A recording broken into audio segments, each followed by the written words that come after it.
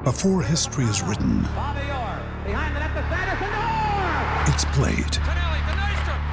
Before it's frozen in time, it's fought one shift at a time. Before it's etched in silver, it's carved in ice. What happens next will last forever. The Stanley Cup Final on ABC and ESPN Plus begins Saturday. With threats to our nation waiting around every corner, adaptability is more important than ever. When conditions change without notice, quick strategic thinking is crucial. And with obstacles consistently impending, determination is essential in overcoming them. It's this willingness, decisiveness, and resilience that sets Marines apart. With our fighting spirit, we don't just fight battles, we win them. Marines are the constant our nation counts on to fight the unknown. And through adaptable problem solving, we do just that. Learn more at marines.com. This episode is brought to you by Shopify. Whether you're selling a little or a lot, Shopify helps you do your thing, however you cha-ching. From the launch your online shop stage, all the way to the we just hit 1 million orders stage. No matter what stage you're in, Shopify's there to help you grow. Sign up for a $1 per month trial period at shopify.com/special offer, all lowercase. That's shopify.com/special offer. Hello, it's the Cup of Tea Show with me, Gareth Roberts, and delighted to have Amanda Jacks back on here. She's been on before, works for the Football Supporters Federation, and is a good person to go to should you end up in any kind of trouble around a football match. FSF Fair Cop on Twitter. Twitter feed is a particularly good read, I find, on issues around policing, stewarding, etc. and so on, the way fans are treated and around football. Amanda, we got you in really to have a chat, to follow on from having Clifford Stott on and follow on from having Owen West on the other week as well. So sort of the third in a trilogy of how fans are treated type podcasts really. But what we wanted to talk about was stewarding really, but something's happened this week which I thought was worth a chat at the top of the podcast, if you like, which is there was a programme on Channel 4, Dispatches programme. Was it Monday or was it Tuesday? It was Monday. Monday, yeah. And it was called Trouble on the Trains, and basically they'd secretly filmed on trains with British Transport Police over a period of 12 months. But decided to just pin it on football fans first, which is the first important thing to say, because I watched the programme and it detailed some behaviour which was clearly out of order, which was dealt with, which included racist songs, which included bullying, mistreatment of other passengers, that type of thing. But a few things struck me about it really. I wouldn't condone any of that behaviour, obviously. I think it's only fair that they're treated in a certain way, those people. But why single out football fans? Why have a conversation about what happens on trains only in respect to football fans? What about fans of other sport? What about people using the train late on a Saturday night who've had a drink? It always seems to me, maybe I'm paranoid as a football fan, but it seems to me that football fans are the easy go-to to give a kick up the arse and say, look at these knobheads. I think you're right. I think football is an easy go-to because it continues the narrative, doesn't it, that football fans are all hooligans and can't behave unless they're contained by police. And as you say, there's absolutely no condoning the behaviour that we saw on that. It was pretty horrific in some cases.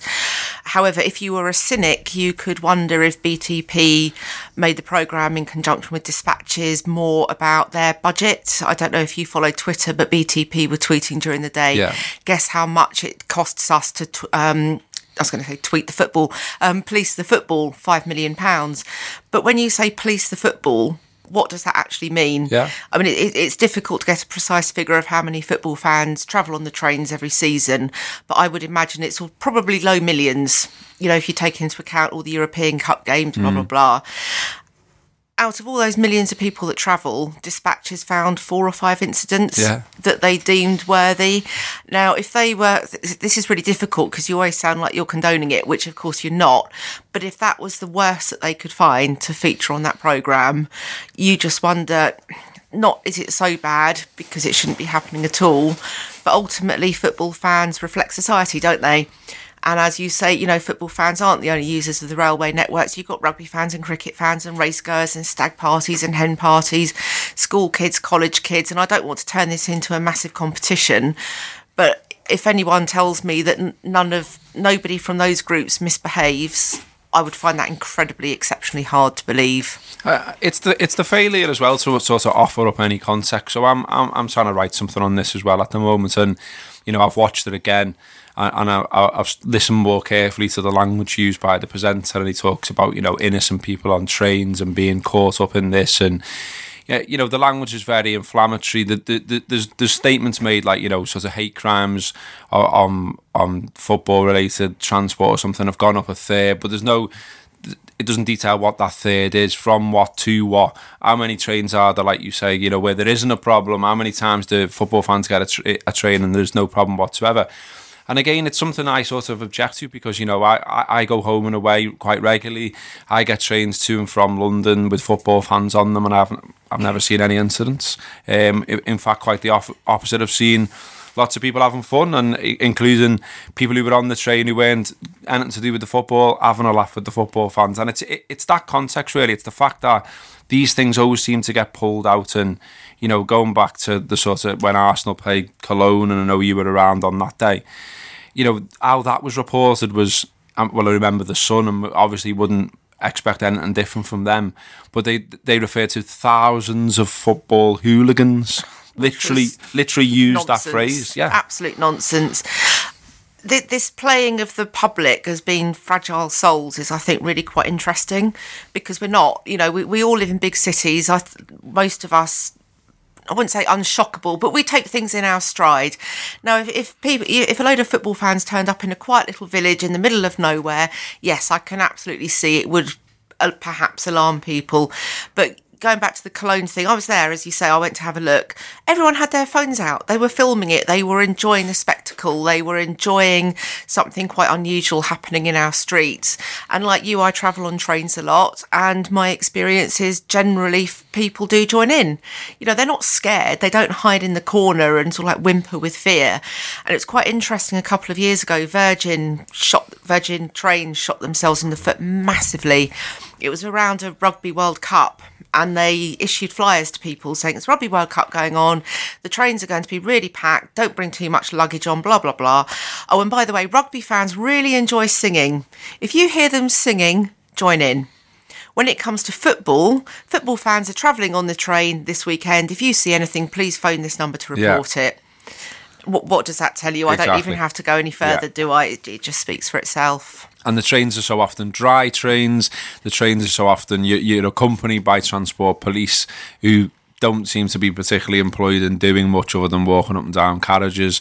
And there's a thing here, isn't there, a wider thing in that, not just British Transport Police and not just police at the match and not just the stewards, but in general, the people who are sort of managing fans around football games. What I've found, what my experience too often has been is, it's a negative experience, almost for the sake of it. So you're treated as though you've done something wrong before you've done something wrong, and you're turning up at matches and you're looked at in a certain way, you're spoken to in a certain way, you're kettled into certain areas at certain games, you're kept behind at other games, and it's sort of.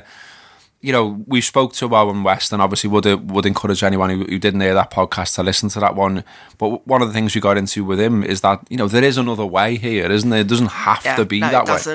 It doesn't. But the whole dynamic is really interesting. I mean, the Dispatches programme perpetuated a certain narrative, didn't it? And it was all very, like you say, very, very solemn tones. I mean, what we saw was really bad, and neither one of us are going to try and make out that it was anything it wasn't. But as you say, the complete and utter lack of context, the complete and utter lack of numbers of people who travel on the railways, and also, but when it comes to dealing with the behaviour that we saw on the train, hate crime and discrimination, as I said on Twitter, you can't prosecute your way out of that problem. There's a place for prosecution, absolutely, but there's also a place for restorative justice, which is fairly routine away from football. It's a tool that the police use quite a lot, but in football it's quite unusual. But we're now starting to really promote this on a case-by-case basis, because a lot of people do just open their mouths, don't they? And stuff comes out. Do they mean it or not? Only the person who says it understands. But whether they mean it or not, it causes offence, it causes hurt, it causes upset. Isn't it better to sit down with people and talk them through their behaviour, talk them through their mindset, and just point out, look, you might think it's banter or fun or whatever, but it's actually not. You know, at worst it's illegal, at best it's offensive. I mean, that Jewish man on the train, that was just awful, wasn't Yeah, it it? was. Prosecute those people, but also educational courses with them, because they, like I said, you can't prosecute your way out of this problem that's a society problem, certainly not just a football problem. Yeah, and I think that's really worth saying as well. And I remember when we did something with John Barnes a while ago, and we were talking to him about racism and football and that sort of thing, and that was exactly what John said. He said everyone talks about racism and football, but it's not almost not up to football to solve that problem. It's a society problem. It's an education problem. It's a long-standing issue in society, not an issue just in football. So there is a question as to why it's always football that's sort of held up to the light so often. But getting on to what we got you in for, and what we had the chat about before you came down, was you've got concerns not only about how football matches are policed at times, but also how they're stewarded and who those people are and how they act as well, haven't you? Absolutely. Policing broadly has got better. You know, if I was on 5 years ago, we'd be having a very different conversation. But I think football clubs have been quite, how shall I say, slow in seeing the writing on the wall when it comes to policing. We've all seen the police pull out of our stadiums more and more. Certainly down in London, you don't see police in stadiums that often, and if you do, it's a minimal number. Of course, with the odd exception like Arsenal Spurs, where you will see the police. Yeah. This was so easy to see coming. In my view, the football clubs should have prepared for this. They should have started training stewards better. They should have started getting more in-house stewards in. They should have started looking at the training, because what we're seeing now is football clubs relying more and more on outside agencies to provide the stewards. Now, of course, there's loads of stewards out there who do a really, really good job. And let's face it, would any of us stand there for £7 an hour and put up with? We wouldn't.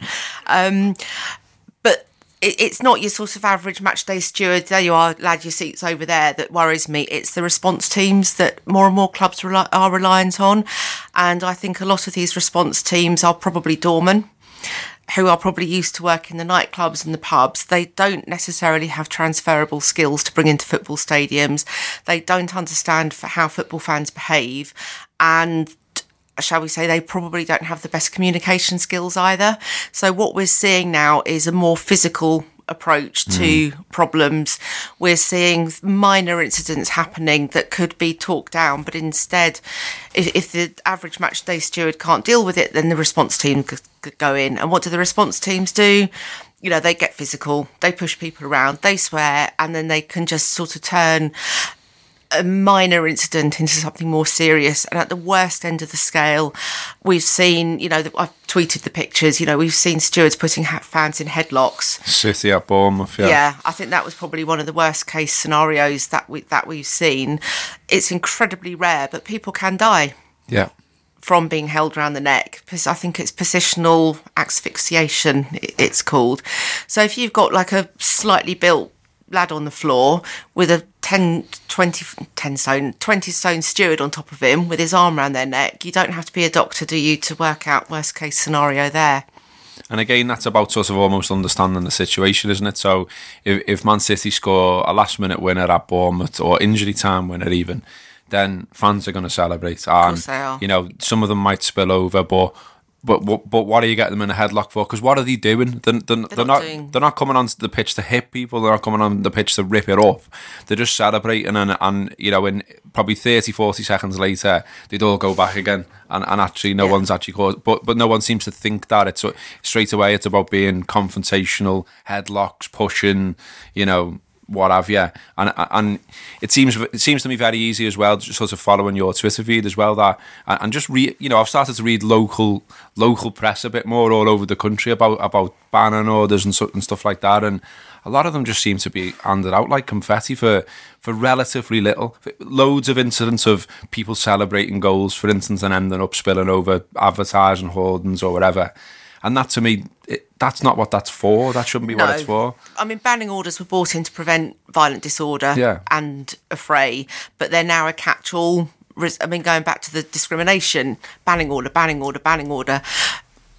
orders weren't designed to stop that sort of thing. They were designed to stop the violence, which is more or less now not a thing of the past. We still see it, but it's increasingly rare.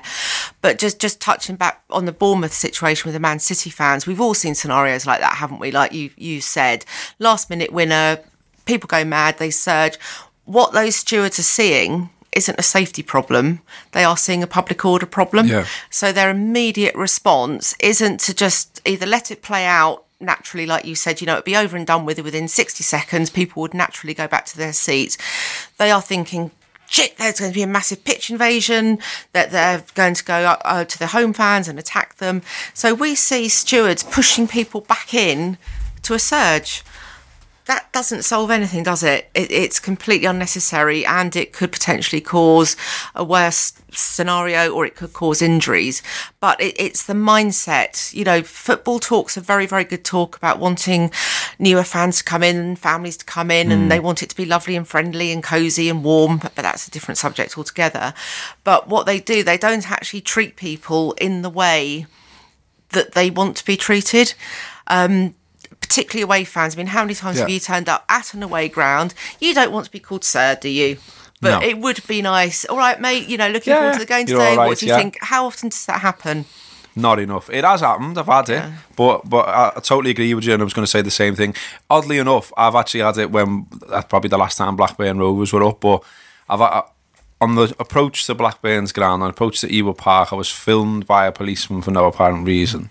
To which the response of some of the fans I was with was to film the policeman back, and then that obviously, results in, not the nicest conversation as you can imagine. Yeah. But then when we get to the ground and we're queuing up to go in, the stewards were doing what you're saying there. So they were like, "All right, lads, you're okay. We've got this new electronic turnstile, whatever."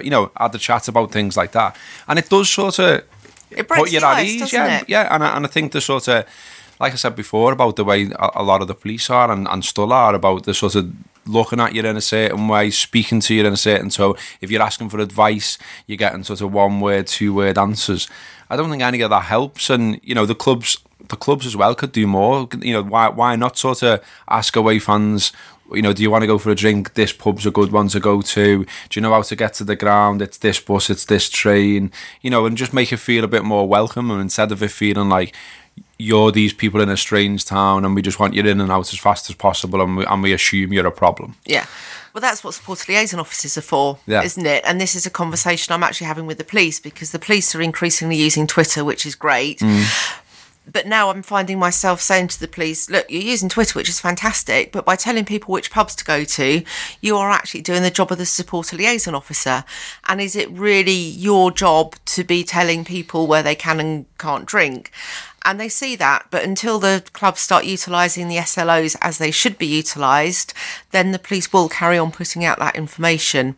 But it is, you're right, it's all about tone setting, isn't it? And if you're met with like a hostile wall of bouncers, what's that telling you? That's not telling you, hi Liverpool fans, we really welcome you to our club, we're really appreciative of you getting up at 4 o'clock in the morning, travelling the length of the country. That's not saying that, is it? No. What they are saying is, oh God, here you come again. You lot are a load of trouble. 2 or 3 seasons ago, this happened, that happened. So we can't trust you now without all of these security men. And you had a really bad experience at Man City, didn't you, with the stewarding there, who were facing you. Yeah, they were facing us and telling us to go away and to behave and to not give anything back, when I was being faced by a set of fans who were singing songs which, in my interpretation, were about Hillsborough. And so I wasn't very happy about it. And so I was saying to the steward, can you not see right behind you the type of behaviour that's happening there? And yet your response is, assume I'm the problem.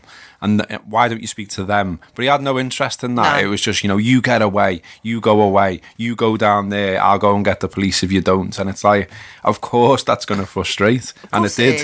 Of course. And why get the police? I know, what am I doing? I'm asking a question. You are saying, look, these people are being really provocative, deal with it. And in response, I'm going to get the police unless you shut up. Where else would that happen apart from football?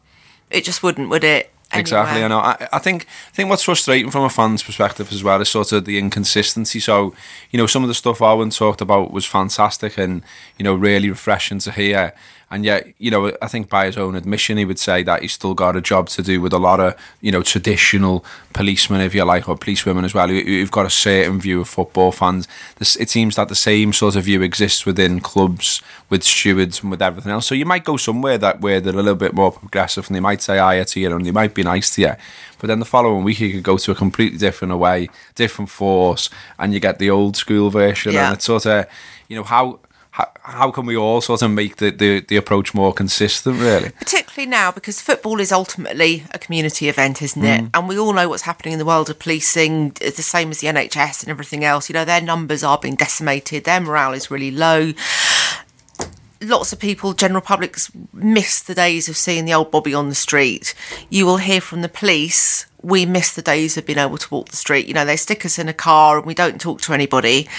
Then you've got a football match, which is, where else would you get 10, 15, 25,000 upwards people from generally your local community on your doorstep? There's just no other event, is there, apart from football? And yet what you generally see, with exceptions, is, as you said, groups of 2 or 3 cops together, talking to each other, ignoring the people that are going past them.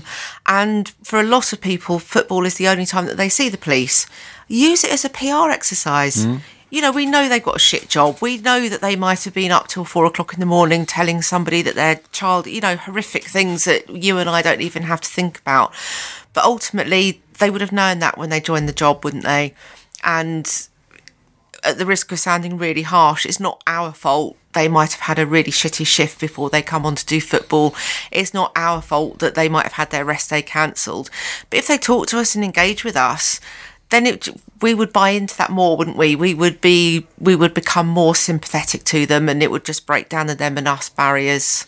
I think so. I mean, the other one I wanted to get on stewarding as well, and there's been various examples, and like I said earlier, anyone who would sort of follow your Twitter feed can see various things every weekend, every time football matches are played. But I think one that might stick in heads this season, earlier on in the season, obviously, was incidents with stewards actually asking to search bras and this ridiculous situation. I mean, how does that happen? That is absolutely ridiculous. Back to what you said before and what I was saying as well. I mean, in what other context or circumstance would that happen in society? That's absolutely mad. You would be searched like that going into the Houses of Commons because... But you're going to a football match. But you are going to a football match. We all know, don't we? Security is heightened because of the terror threat, blah, blah, blah. So searching is getting more robust. I think as a rule of thumb, people understand that and they don't necessarily, they might not like it, but they're going to accept it more because it's all under the barrier keeping you safe. But when you've got somebody, what happened at Stevenage? Grimsby Town away fans haven't got the best of reputations, and to some extent it's become a self-fulfilling prophecy. So they turn up at Stevenage, and apparently Stevenage have been told pyro's coming in, these are the worst fans you're ever going to have. So you can imagine the atmosphere before a ball is even kicked. There's this idea that some women will take in pyro for men. Whether that's true or not, I have genuinely no idea. So the females were being searched around their breast area rather more thoroughly than usual, and some of the stewards had these security wands. So of course, if a woman's wearing an underwired bra, the underwire would cause the security thing to bleep. So instead of just asking underwire bra, they actually asked to check if the bra was underwired or not, which just really is taking it, isn't it, to the absolute nth degree. And it wasn't just that, there were stories that the stewarding were just generally really hostile. A dad had his little boy, and his little boy had his rucksack with a few snacks in it. He wasn't allowed to take those in. I mean, there's just no rhyme or reason to it, is there? It wasn't helped that Stevenage didn't handle the complaints very well. They immediately went into massive defensive mode about it and were just very unhelpful, didn't help. I think, broadly speaking, most people accept it when things go tits up. No pun intended. All they want is just we're sorry, we got that wrong. We didn't mean to make you feel uncomfortable. Next time you come, we'll make sure it's different. But instead of that, as I said, all very defensive. The Football League also got involved, and the outcome of their report, which was effectively no woman actually showed her bra. Well, we know that. We know that no woman actually lifted her top to show her bra. That's not the point. The point is that they were asked to. Yeah, exactly. And again, the Football League, for them to carry out an investigation is very unusual. So the fact they did it, great, thank you very much. But I think it could have been handled slightly better to inspire more confidence in supporters. And I think it was a bit of, not an own goal, but they missed a trick. I think the Football League in not saying, look, we know that you might not be happy with the outcome of the report, but we have been as thorough as we possibly can be. But they did very interestingly say, if you want to take this further, go to the Ombudsman. So maybe you could say, read between the lines in that. And they were wanting more fans to complain. I mean, there's something I wanted to get you on as well. I mean, we can see that inroads are being made with police forces, some police forces more than others, obviously. We can see as well on Twitter that sometimes even when you're just tweeting about these types of issues, you will actually see, police engaging with you and saying, I'd be interested to meet you and have a chat with you. We're open to new ideas, which is fantastic to see, I think, from a football supporter's perspective. But what about clubs, though? I mean, we were talking here about the stewarding and about the inconsistencies and the standards and who they might be employing. Are there any conversations taking place? Are any clubs open in that way that some forces have shown? Will they listen to the likes of yourself to say, OK, we might have a problem here and what should we be doing about it? Mixed bag, really. I think a lot of club safety officers are ex-police officers from a different generation, a different time, and they've got that mentality now. They've got their metaphoric uniform still hanging on the back of the door, and they won't be told that there are any problems.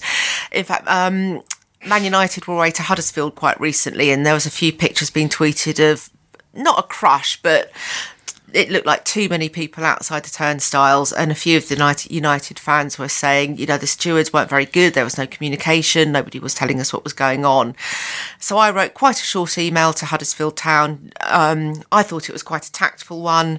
The perception was of the Manchester United fans that the steward, the communication could have been better, blah, blah, blah. I tried not to be how I would have been 10 years ago, which was quite, you're shit, because I've learnt now that gets you nowhere. The response I got back from the club was extraordinary. It was bordering on hostile. First of all, they said, thank you for your complaint. Well, it wasn't a complaint. It was just saying, incredibly, they said, fans turning up at 20 to 3 were late. 20 minutes before kick-off. Yeah. Now, we all know that fans... It always says 15 on your ticket, doesn't it? So what are you talking about? I know. It's just... Fans are encouraged more and more to get to turnstiles early, but you've got to be pragmatic, haven't you? With the best will in the world, you are not going to get fans, particularly away fans, turning up an hour before kick-off. Since football began, football fans will turn up 15, 20 minutes before kick-off, particularly away fans. I take the very simplistic view. You know that, you prepare for it, exactly, and you deal with it. So I'm still sort of formulating the response back to Huddersfield, but it will express disappointment that, I'm trying to get a constructive dialogue going here. I'm not accusing you of anything. I'm not talking about suing you. Why not just speak to me in the spirit that I want to speak to you, rather than this very hostile... The wall going up and all that sort of thing. Yeah, I mean, that's a strange one, isn't it? And I wonder as well, I mean, we've referenced a few times that people now more and more do put things on Twitter, will take bits of video and pictures and stuff. Do you think the culture's changing a little bit? Because what I mean by that is, it seems to me that football fans have almost accepted the lot for a long time, and so if we are treated in a certain way by police, by authorities, by stewards or whatever, everyone will just sort of shrug it off and go, well, that's just part of football. But one of the ways to make it change it is by shouting about it, basically, isn't it? Is by contacting the likes of yourself and getting in touch with clubs and saying, actually, it's 2017 now and it's not 1980s. We should have moved on, and so actually we don't want to deal with this anymore, and I'm not happy about this anymore. I mean, there's things that have relatively low level in the grand scheme of things that have happened to me that I think if they happen now, I would be shouting about it. But I wonder whether some of them would happen in the age of social media. So what I'm talking about, so I went to Old Trafford once, and I literally had a copper goading me for being a Scouser, calling me all kinds because he was a manc. And you're gonna get that to an extent, but I think when they know that everyone's got a phone on them and can film them, I think that's definitely made people much more wary. Yeah. The police have got to accept being filmed, unless they're not going to accept if they're nicking someone and someone sticks an iPhone like 2 inches from their nose. But general day-to-day stuff on the street, part and parcel of their job to be filmed. Inside a stadium with stewards, it's a bit of a grey area, because a football club is private property. So a steward has got every right to turn around to somebody and say, stop filming me. But as we're so often told, if you've got nothing to hide, what's the problem? Yeah. And exactly the same should apply to stewards. And it is really good that people are now taking out their phones and filming what's going on, and reporting things on Twitter. But reporting things on Twitter isn't making a complaint. Every now and again, if somebody doesn't come to me, but I can see enough on Twitter or forums, I will take it up directly. But my general rule is, unless somebody comes to me directly, I don't take up a complaint. So people will say, fair cop, look at this on Twitter. And I say, contact details are in my profile. They're still not getting in touch in their numbers because of what you said and what I call the expect and accept mentality. Yeah. It takes 2 seconds to go on Twitter, doesn't it, and say, look at this is outrageous. It takes 5 minutes to send me an email with a bit more detail.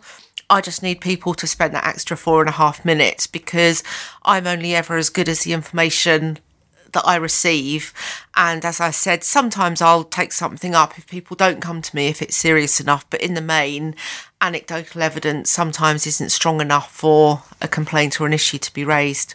We know about your work because obviously we've had you in a couple of times now and we've had these chats, but is there anyone else sort of doing this type of work? Is there, because there's other organisations obviously, so is there anyone else pushing for reform almost around this? Thankfully, there is now recognition that something needs to be done about stewarding. The Sports Ground Safety Authority know it, and the clubs know it, and the football safety officers themselves know it. So they are now looking at reforming the training around stewards, which is hugely encouraging. Would it be churlish to say it's too late? Well, it's never too late. But as I said right at the start, they knew they should have recognised that the police were going to pull out more and more from our stadiums. Football clubs have for too long relied on the police. Football clubs have not invested in stewarding, and they've not invested in steward training, because it's all too easy to pick up the phone, isn't it, or to tender out, and then it's not your problem, it's somebody else's problem. But even there, I don't know who Liverpool contract out their stewarding, but that contract, I'm sure, will say you must supply a minimum of 200 stewards every match day. Supposing that company can only find 150 stewards, what do? They will probably start picking up the phone to the lesser and the lesser and the lesser and the lesser reputable companies. And then does the Liverpool safety officer know who is in his stadium? Does he know what training they've got? Does he know that they speak good enough English? Does he know that those stewards know the layout of the stadium? And again, with a terror threat, if we've got to be subjected to having our bras searched, stewards need to know the layout of the stadium. I guarantee you that they won't, and they should. Even having said that, I recognise the difficulties in employing somebody, enough people and training them. But with all the resources that, your Liverpools and your Evertons and your Man Uniteds and your West Ham's got, is there any real excuse for them not to do it? And I remember several years ago now, a good 4 or 5 years ago, I was at Wembley with a meeting talking about supporter behaviour, and there was lots of people around the table from virtually every single stakeholder in football that you can think of. Even back then, I was saying, look, the stewarding is poor. I've seen too many situations escalate from minor to major because of the stewarding. What every stadium needs is a pro rata number of, call them super stewards, with really good communication skills, dynamic risk assessment skills, who knows and understands football fans. The response from around that table was, what should we call them, Amanda? Should we call them Pink and Fluffy?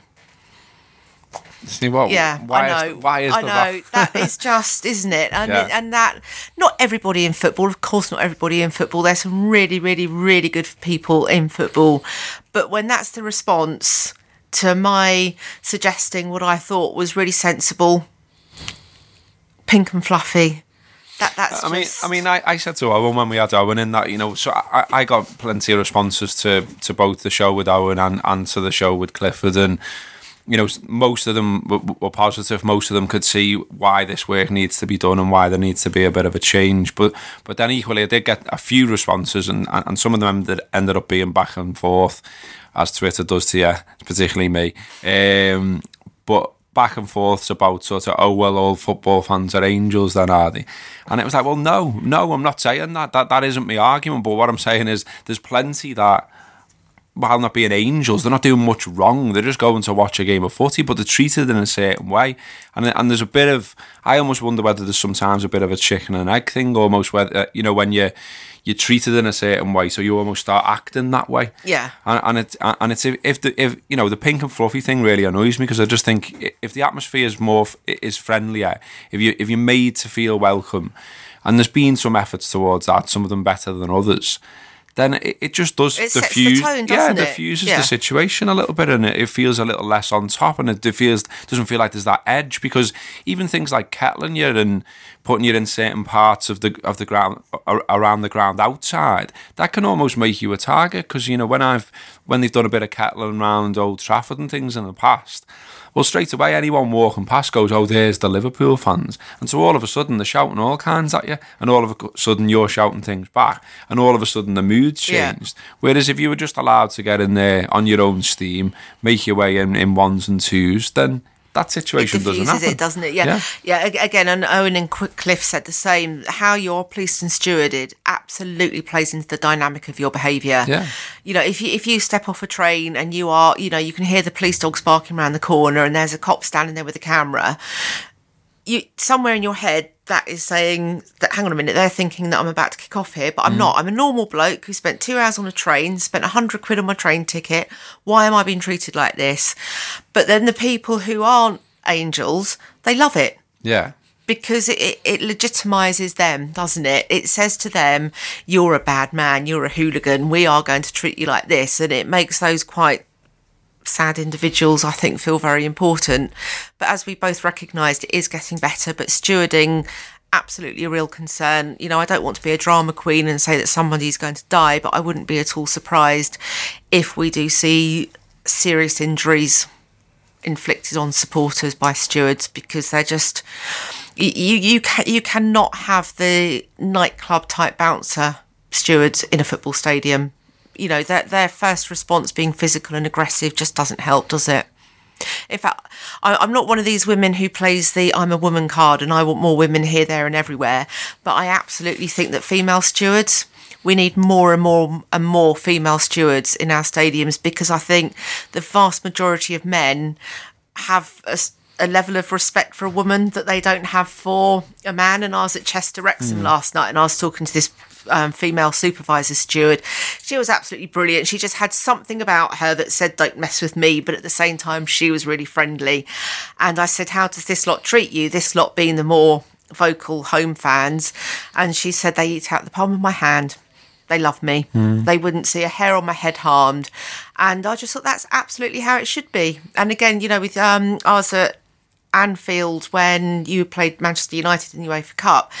They had female stewards on the turnstile, so you can imagine, can't you, all the United blokes, yeah, come on, darling, you can search me, and all that kind of stuff. Again, that woman was absolutely brilliant. If she heard one stupid comment, she heard 100. Yeah. Every single United fan was smiled at, told to enjoy the game, laughed at, and it just diffused. So they all went in with a smile on their face because they were dealt with by somebody that got the banter.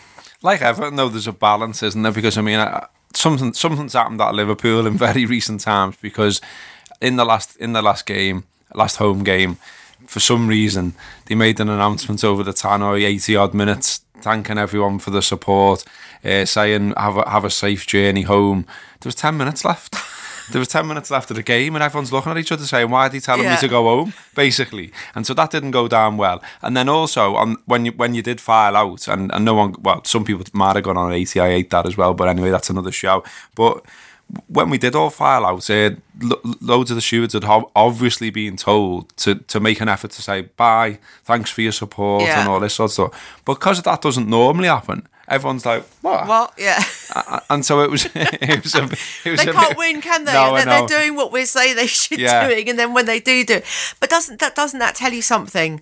That just tells you that for years and years and years and years and years, you've not had that. No, you've not had the basic common courtesy of recognition of your support, the money you've paid for the ticket, of you turning up for 90 minutes, be it boiling hot or freezing cold.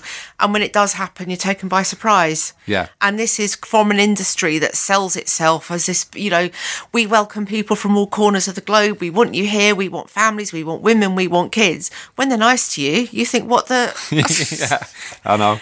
Okay, well, that's been another interesting show with Amanda. Thanks very much for coming in today. That's a pleasure. And as we've said through the show and on previous shows, if you have got problems as a football fan with policing or stewarding issues, Amanda's a great place to start in terms of getting help. She's on Twitter. It's at FSF_fair_cop, one word there. Look her up. And like I say, if you want to report something or you want to highlight an issue, Amanda can help you with that. So thanks again, Amanda. That's a pleasure. Thank you for having me. That's been The Cup of Tea. Sports Social Podcast Network.